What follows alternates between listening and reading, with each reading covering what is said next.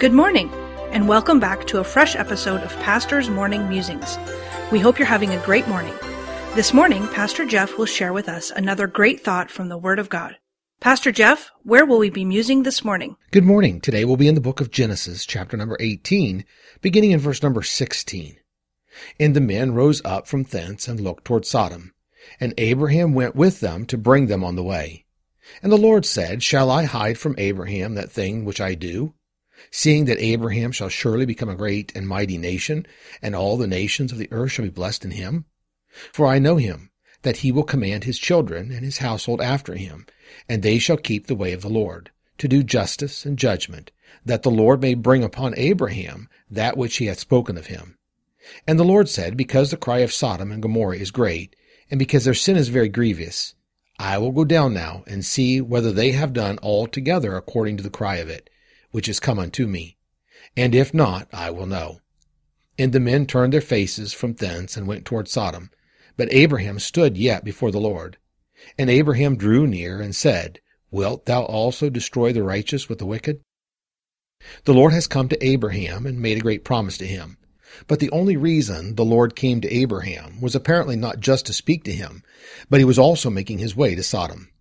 Why was he on his way to Sodom? Because the cry of their sin was great in his ears, and he was going down to see if the sin was as great as the cry that came before him. This passage of Scripture is the great discourse between Abraham and God, and Abraham interceding to God for the city of Sodom. There are so many interesting aspects of this account as we have recorded for us. But as I mused this morning, I noticed some correlations of man's sin and God coming to view what man was doing.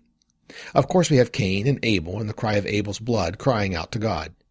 There is also the life of Noah and the wickedness of his generation, and God seeing their wickedness, but also seeing the life of Noah and extending him his grace. We have the sin of the Tower of Babel, and God hearing what they were trying to do and coming to see how great their sin was.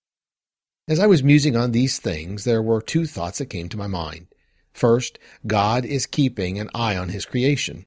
He is always listening and looking, and when necessary, he investigates the cries he hears. The sin of man cannot and will not be hidden from him. He will always act in relationship to not what he hears, but what he sees and knows is the truth. I guess we could call that the justice of God. And the second thing that I mused on this morning is, what are we doing to intercede on behalf of our society that is so steeped in sin? Are we quicker to pass judgment than we are to intercede before God? Are we more willing to take a stand against sin instead of taking a stand for the righteous? Are we quicker to find the sin than we are to find the righteous? Again, there are so many interesting details here that we could learn from.